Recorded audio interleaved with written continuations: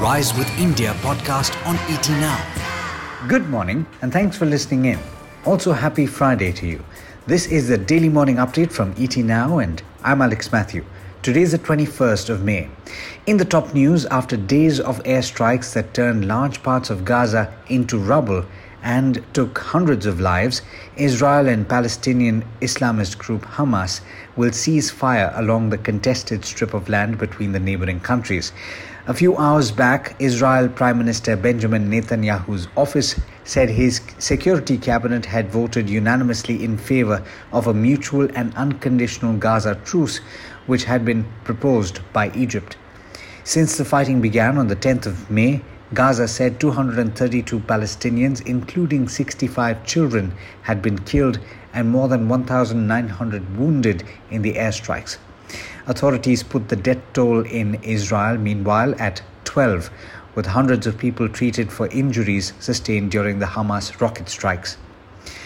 In the top news back home, there's an update on the vaccine front. Bharat Biotech has said that it will produce an additional 20 crore doses of COVID-19 vaccine Covaxin at its subsidiary's Gujarat-based facility, taking its overall production volume of the vaccine to about 100 crore per annum. But the new facility will only start rolling out the vaccine towards the end of this year.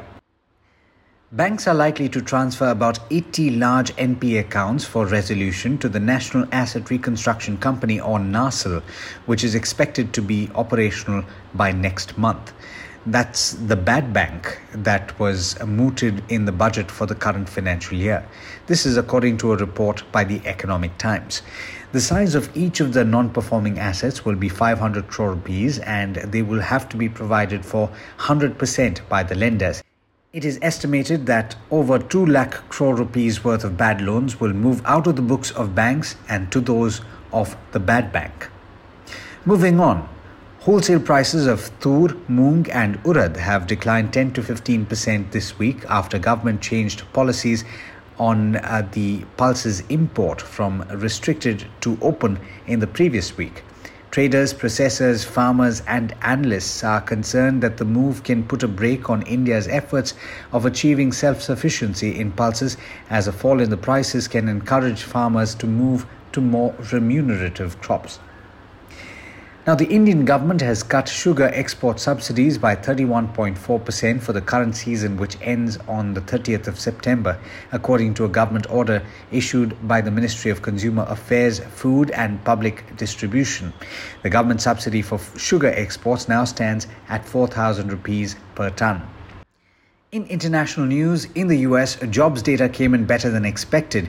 Applications for US state unemployment insurance fell last week to a fresh pandemic low, signaling steady improvement in the jobs market as businesses continue to start functioning after restrictions are lifted.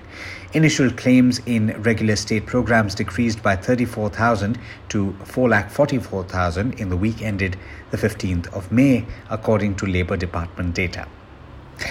Now, the US has proposed that countries agree to a 15% global minimum corporate tax in international negotiations that are aimed at ending competition to lure companies through cheap rates. The offer, which came in talks held this week, moves the US position closer to the 12.5% rate that had been discussed at the OECD.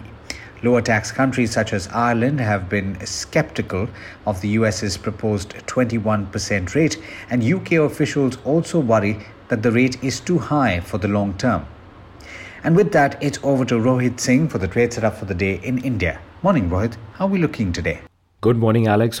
We're back below the 15,000 mark in a second day of sell-off, and if buyers don't rush in, we risk slipping even lower.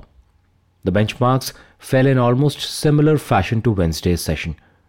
Late sell-off wiping out a quiet start. This time, banks and metals were the culprit. And with this slide, we fell off the perch of 15,000 on Nifty, as it turns out to be a bit of an ask for bulls to take markets higher from here on.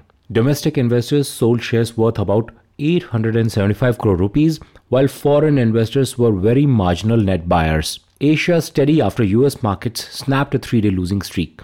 Latest US unemployment numbers show continued recovery in the job market. Dow and S&P 500 are now just 2% away from all-time highs. Here are some of the stocks that could be in focus this morning.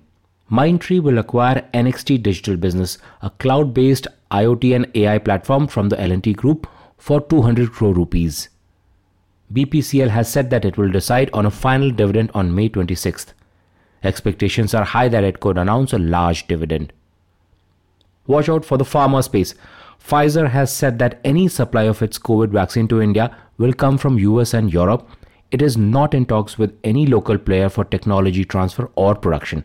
Ahmedabad-based CFM Asset Reconstruction is a surprise bidder for polyester maker JBF Industries with a 800 crore rupee out-of-court settlement plan. Gufic Biosciences has received nod to manufacture and market an injection that is used to treat mucormycosis. Among key results today, watch out for numbers from Shree Cement, Hindalco, JSW Steel and State Bank of India. To recap, the struggle above 15,000 seems to be real for Nifty. Till we don't clear this level convincingly, expect some selling near the higher end of the range. That's all from me. I hand it back to you, Alex. Thanks, Rohit. And as always, thank you all for listening in. This is Alex Matthew signing off. Have a great Friday and an even better weekend. The Rise with India podcast on ET Now.